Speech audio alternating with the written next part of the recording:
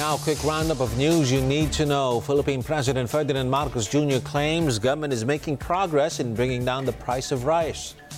Meanwhile, President Marcos departs for Thailand to join the Asia-Pacific Economic Cooperation Summit. The Philippine Senate leadership set to revive a select oversight committee on confidential and intelligence funds amid concerns raised by the Senate minority bloc.